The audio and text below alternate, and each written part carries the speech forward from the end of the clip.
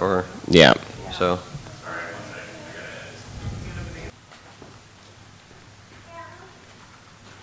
Thank you, David. Good morning. I don't know if you've noticed, but our long and frustrating process with our exits for our parking lot has slowly yet surely been winding up. We now, hold your applause, have 3 entrances/exits to our parking lot after only having one for the last couple of weeks.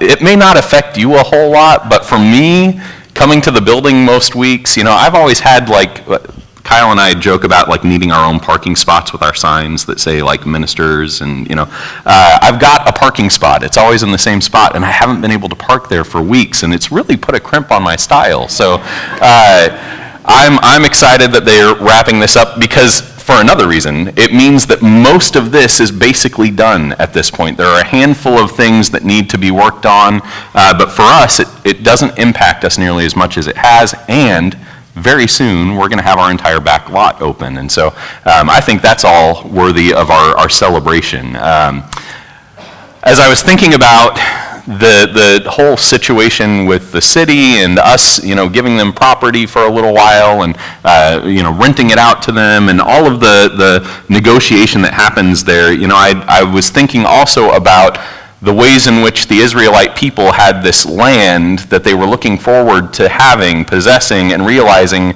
there were other people there.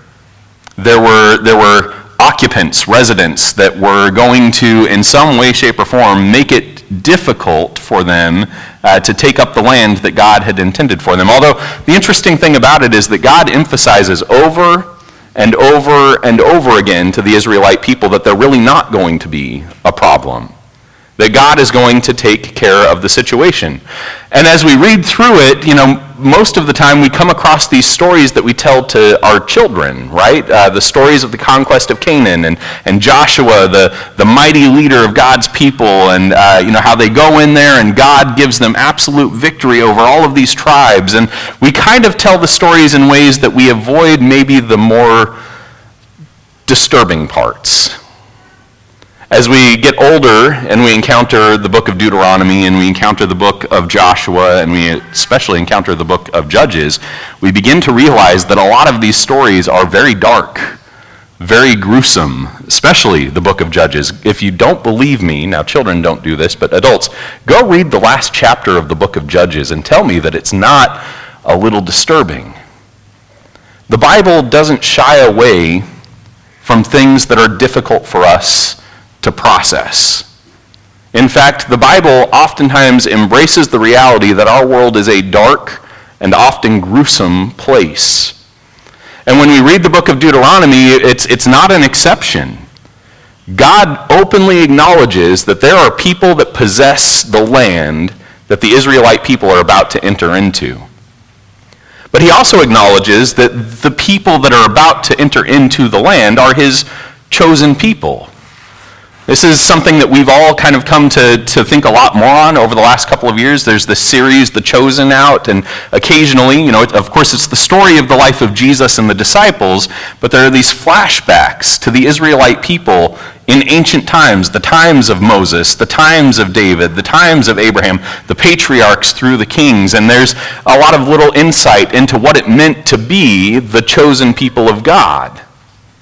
And in Deuteronomy, Moses is continually reminding the people that they are, in fact, chosen, that God has picked them, that they are a group of people that God wants for himself.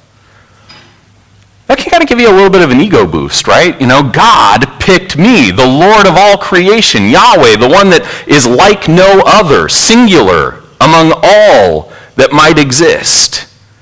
The Israelite people very much believed that there were other spiritual beings, and they believed that the nations around them worshipped these false gods that were also spiritual beings. But Israel alone was chosen by the Creator God, Yahweh God, the one who had spun into existence all of creation by his own words. Again, that might give you a little bit of an ego trip. We are the chosen ones. And of course, God gives them a lot of reason through the words of Moses to feel very good about themselves. Know, therefore, that the Lord your God is God, the faithful God who keeps covenant and steadfast love with those who love him and keep his commandments to 1,000 generations. We all really like that. I don't know if you get these like quilted pillows with like needlepoint verses on them and wall hangings and things like that say these beautiful, wonderful things. This is like a needlepoint pillow verse, right? Know that the Lord your God is God. To 1,000 generations, he's going to keep his love for them, right? These are beautiful, kind, sweet words, and we really like them.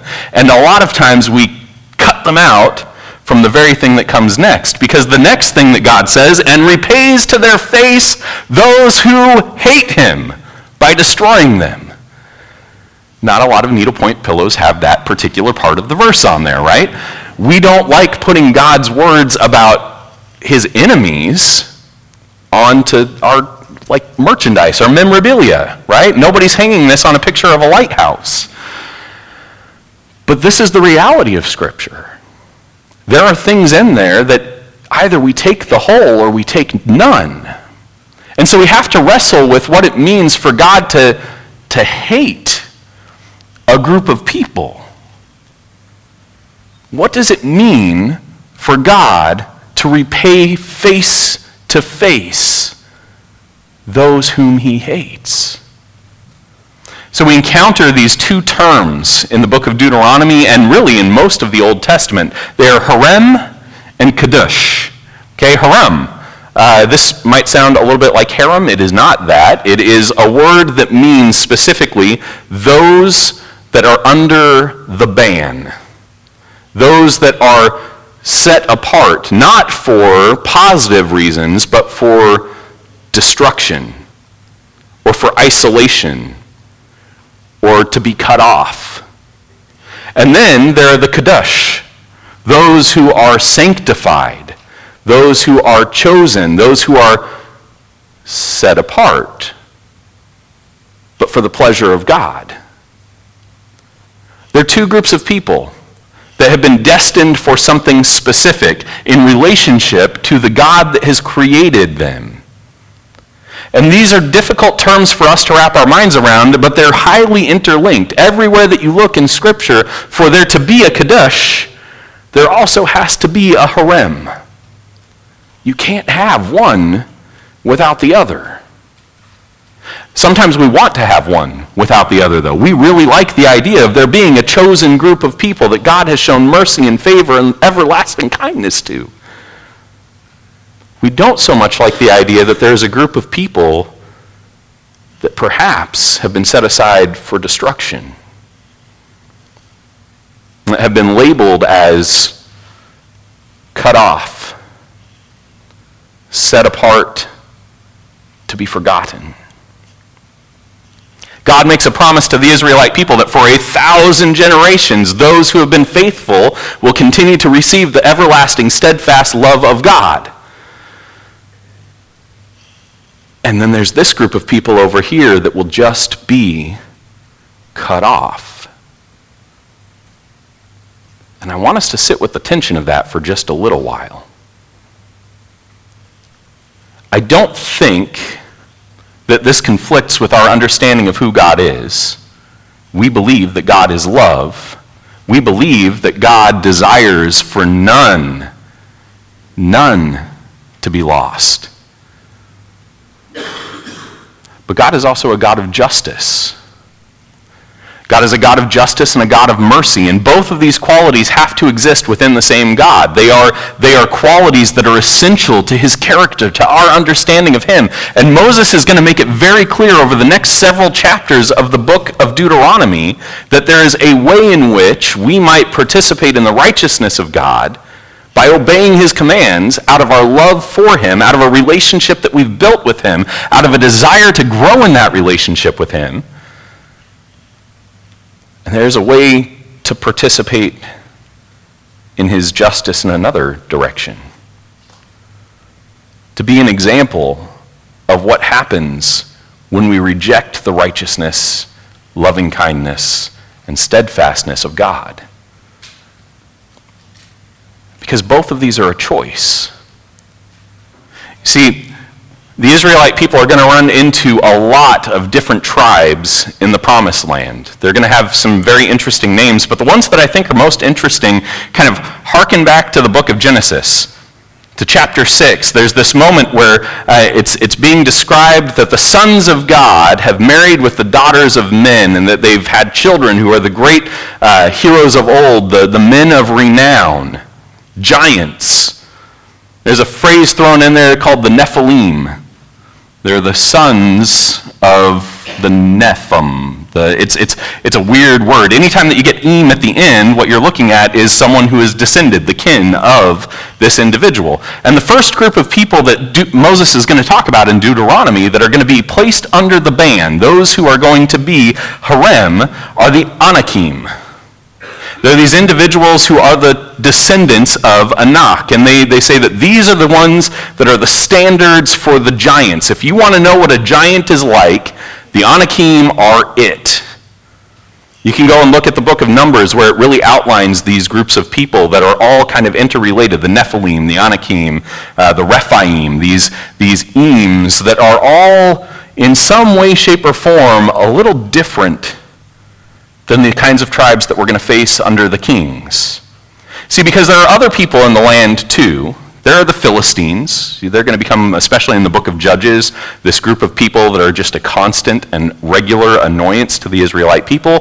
When you get to David, David's going to be responsible largely for driving out the Philistines. These are, as far as we can tell, mostly pretty normal, regular people, and a giant like Goliath is the exception to the rule. Maybe he's not even really a Philistine. Maybe he's one of the recruits from another nation. You know, at one point, David goes, and he's a recruit for another nation. It's not uncommon to see mercenaries in the Old Testament. But these Kems, these Ems, the Anakim, the Rephaim, the Nephilim, they're all considered harem. They're groups of people that are to be cut off entirely. Now, as far as the Israelite people were concerned, these groups of people had done dark things. They had participated in worship of demonic beings.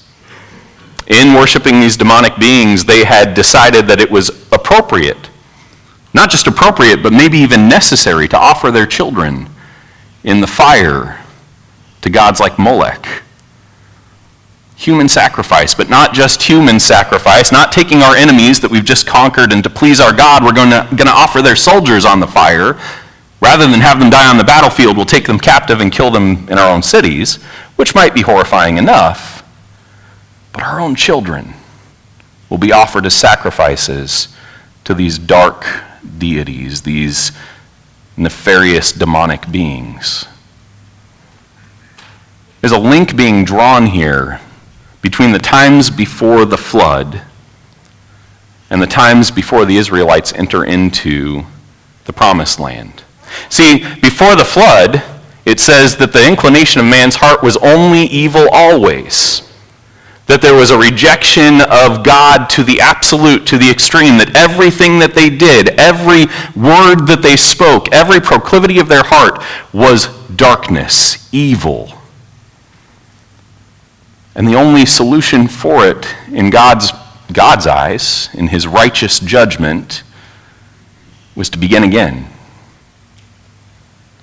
But this was the land that he had just declared good at the beginning of the book of Genesis.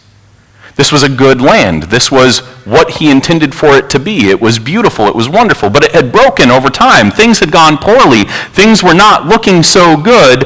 In fact, darkness had become so prevalent that the only option was to wash it clean with a flood and start over with Noah and his sons.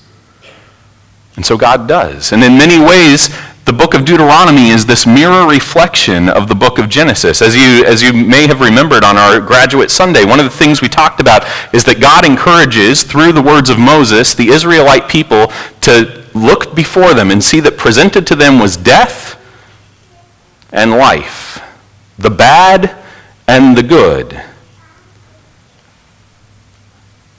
the evil and the good, the tov Tov and the Ra. Those are the same words that apply to the tree in the Garden of Eden. And so we're seeing here that what God intends for the Israelite people now is to go into the good land that he is offering them, to recognize that there is evil in that land, and not to eat from that fruit. To avoid it altogether. In fact, maybe to make it harem to themselves. There is stuff going on in there that could cause the goodness of this land to be spoiled. I have chosen you, and I am asking yourselves to consider the evil harem. Keep it away from you. So these are the words then of Moses to the Israelite people, the words of God, in fact, to the Israelite people. If you say in your heart, these nations are greater than I, how can I dispossess them? You shall not be afraid of them, but you shall remember what the Lord your God did to Pharaoh and to all Egypt. Now, remember, these are giants, right? This is the whole reason that they haven't gone in for the last 40 years, is that a group of spies went in and said, it is a good land, it's beautiful, it's wonderful, but you know what? There's a little bit of Ra in there, some bad. There's some giants, and we don't think we can face them. And now Moses is saying, don't make the same mistake now. Don't ask yourselves, how can we fight the giants? The Anakim are there. The Rephaim are there. The Nephilim are there. How can we fight them? He says, don't worry about that. You are my chosen people. I will take care of you. The way that I did when you were in Egypt. Moreover, and I love this, the Lord your God will send hornets among them, until those who are left and hide themselves from you are destroyed. I don't know if you are like me or not. I'd imagine you are. I don't like hornets in the first place, and if I were to be hiding in a place and hornets happened to be there with me, it would drive me out. There's no question about it. We were out at camp a couple of weeks ago, and we were out on the deck, and one of the planters for plants, there was a crack in it. And some hornets had built their nest down inside, and we started seeing them. Now, they weren't bothering the kids just yet, but they were like, as we're sitting out there on the deck, they're like mounting up for an attack, like lining up on the rim of the planter. And Robin King, who is one of the sweetest people I've ever known, when I told her that there were hornets, she got this big, huge smile on her face, and she and Scott had like an extended argument about which one of them were going to get to come out and kill the hornets. And they came out with like it's like an industrial-sized can of Raid, right? And they're out there like spraying it into and like just overjoyed at it. Hornets are a terrifying thing, and it's not anything new to us that hornets are a terrifying thing. And so God has said, you know what? Think of the worst thing I could possibly send in to drive them out. Even if you don't finish the job, I will. You don't have to argue about which one of us is going to hold the Raid can for the Anakim. I, the God of justice, will take care of them. I know their iniquities. In fact, earlier in Scripture, in the book of Genesis, there's this moment in which the Israelite people are told specifically, I'm not going to send you into the land yet because some of the people that are there have not reached their maximum wickedness yet. I'm not quite ready to deal with them at this point, but don't worry, my justice will come. God delays sending the Israelite people into the land so that he can execute his justice on those who have chosen to make themselves harem to him. Paul, in the book of Romans, begins his argument about the depravity of humanity by essentially saying everyone knows that there is a God. But the fool has said in his heart, there is no God. He gives himself over to these ways of being. Paul doesn't use the fools as he says their foolish hearts were darkened. and they were given over to evil, right? They've denied him by their works, by their actions, by their activities. And as a result of that, what ends up happening is that they make themselves separate from him, that in their participation in the things that they have decided to do as a way of choosing not to acknowledge the existence of God, they have cut themselves off from him. Gentiles, certainly, but everyone, through their actions, has chosen to become harem to God, devoted to destruction.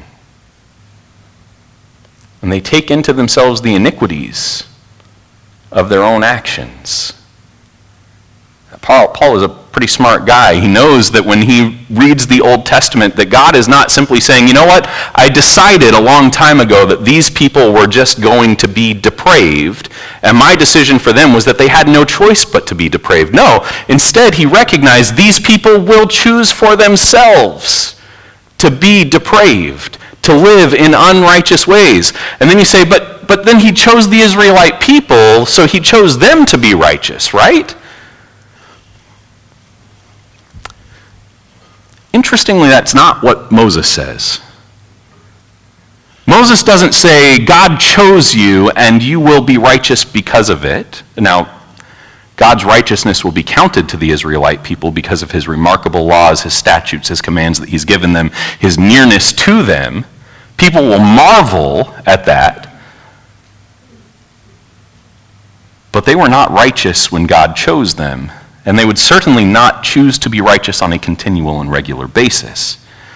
Know therefore today that he who goes before you as a consuming fire is the Lord your God. He will destroy them and subdue them before you. And if we'd stopped right there, it's like, great, God has promised us victory. And he says, do not say in your heart, after the Lord your God has thrust them out before you, it is because of my righteousness that the Lord has brought me in to possess the land.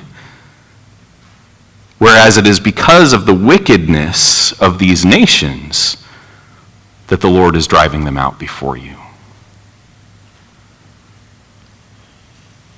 Now hold on a second. God is not giving the land to the Israelite people because they're a glorious pillar of, exemplary living? That's just shocking, right? I mean, to be fair now, if you've read the rest of the first 5 books of the Old Testament, you shouldn't be surprised by that, because the first thing that they do after they reach Sinai and God has, begun the process of courting them and giving them the opportunity to understand the relationship that he desires with them, a relationship which we discussed last week, they rejected in some ways, is build an altar to a foreign god, breaking a dozen of the laws of Israel that are going to exist, but certainly some of the first commandments that God gives to them. God knows he's not dealing with people who are especially righteous. God knows he's dealing with people who are going to fail. But because they are the chosen people, there is a temptation for them to think, it's because we're so righteous that he's given us this land. He says, no, you are not righteous. You're just not that wicked. There's a pretty big distinction there, right? Righteousness and just not that wicked, on a spectrum of things. I'd rather be righteous. I'd rather be significantly righteous. If your parents describe you as not that wicked, then maybe you're the problem child, right? God's relationship with Israel is not founded on their righteousness.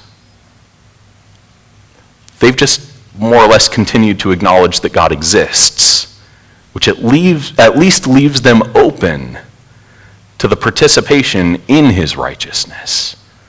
They haven't wholesale rejected him just yet. Now there's going to come a time at which the Israelite people will more or less wholesale reject the God who has provided them release from bondage, a land to live in, security for themselves and their children, and they will marry themselves to foreign gods. But right now, in this moment, these not that wicked people have chosen to acknowledge God and have the ability to walk in his righteousness. If we look just a little further here, God reminds the Israelite people again, "Know therefore that the Lord your God is not giving you this good land to possess because of your righteousness, for you are a stubborn people. Remember and do not forget how you provoked the Lord your God to wrath in the wilderness."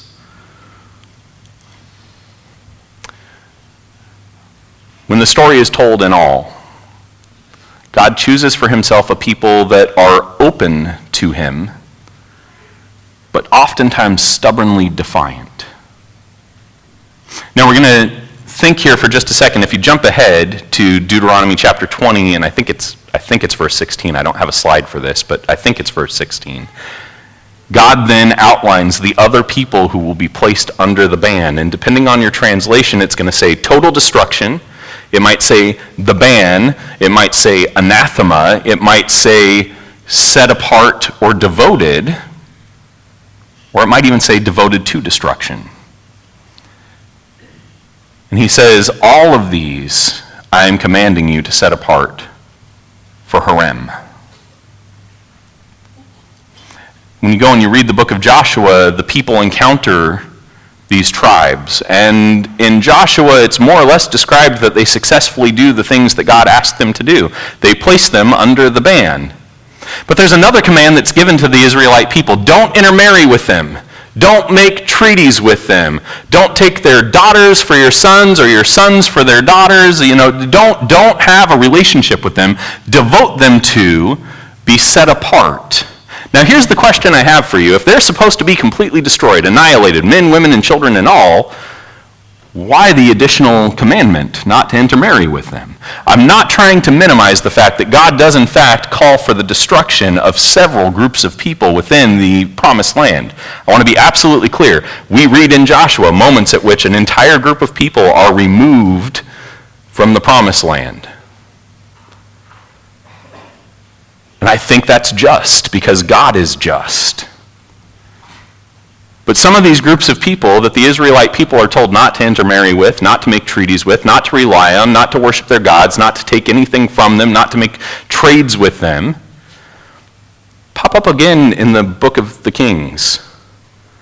They pop up again in the timeline of David. They actually become problematic during the times before the exile. They are kind of a constant lingering nuisance among the Israelite people. But sometimes these people actually extend beyond Harem, and they themselves become the Kadosh. They become righteous individuals that work alongside the Israelite people. Some of them are even generals within the army of David. I think that's a sign of the mercy of God. And the recognition that it was not just those who were Israel who were chosen. Now, they were set apart for a specific purpose. They were Kadosh. But God had a greater plan and purpose than just one nation of people being the chosen ones. And in fact, as we've read Galatians this summer, there's a moment in which Paul encourages us to understand what the promise of God to the Israelite people was. Paul doesn't go to the second promise to Abraham. He doesn't go to a promise that's made at the foot of Mount Sinai. He doesn't go to a promise that's made in the book of Deuteronomy. What he does is he goes back to the very first promise that God makes to Abraham, where he says, by you, all nations will be blessed.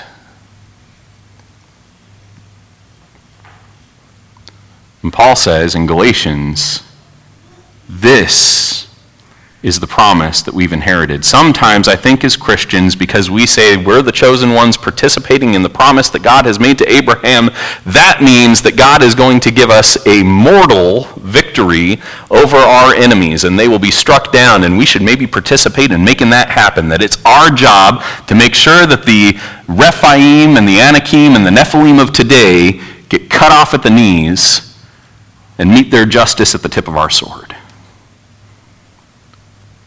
But that's not the promise that Paul says, I believe God says, we participate in. I think it's a unique moment in the history of Israel where God uses the opportunity to show justice towards those who have participated in demonic things, played out by a chosen people who participate in his righteousness at least for a time, so we might understand the justice of God. But if we lean too hard into the justice of God for ourselves, because God constantly tells us that he is the judge, we will miss the promise that we've been offered to be a blessing to all the families of the earth. Can we walk in the righteousness of God? Can we be kadosh, to God, set apart, sanctified, and dwell among those who have made themselves harem? I think the larger story of the Old Testament is that there are those who are harem who move to be more like the Kaddish. And our job is to dwell among them in a way that allows them to approach the righteousness of God. Not because we are particularly righteous, but because the God we serve is righteous. This morning, I don't have like a neat, tidy little bow to place on this because we're literally in the middle of a sermon from the book of Deuteronomy. But I want us to contemplate this week what it means for us to be chosen and what it means for someone to have made themselves harem. Because I don't think God makes people harem. God doesn't cut people off from himself. I think people make the choice to be cut off from God. And it's possible sometimes when we think too highly of ourselves that we become the reason they choose to do so. When we recognize that it is the God that we serve that makes us righteous and not us who makes us righteous, any of our failings don't push back against God. But the moment that we claim righteousness comes from us, that we're high and mighty, that we are chosen, we fail to serve anyone in their understanding of the relationship that God desires to have with them. And this week, I'd ask you to choose to be chosen. And as you encounter people who have made themselves harem, cut off, invite them into the walk of the chosen. Whatever that looks like for you is up to you. Whatever that looks like in your relationship with your neighbor, your coworker, your children, your family members, that's for you to determine. But remember that the righteousness that you experience in your life is a participation in the nature of God, and it is not derived from some greatness of our own. Let's pray. Our Father in heaven, we want to be a blessing to all the families of the earth, to participate with Jesus in the promise that he inherited through Abraham, to participate with Jesus in the restoration of relationship between God and man, to be ministers of reconciliation. Our Father in heaven, we want to be like you, seekers of mercy and acknowledgers of justice. But God, we want to leave the justice up to you. Help us to be merciful. Help us to be patient. Help us to be kind to those who have cut themselves off from you, and help us to show them the ways in which you desire to graft them back in. It's all this that we pray in Jesus' name. Amen. If you have need of the church this morning, if there are ways we can bless you or serve you, if you are feeling a little cut off and you want to be enmeshed with the Creator, we believe that we know how that happens. We believe it's through the participation in his death, burial, and resurrection through baptism. And so if you are interested in pursuing that this morning, we'd invite you to join us. I'm going to be at the back of the auditorium. You can meet me back there. Our elders are here this morning. They'd be happy to pray with you. We have some ladies here as well that would be happy to visit with you as well if you would prefer that. And so I'm going to ask you to stand as we sing.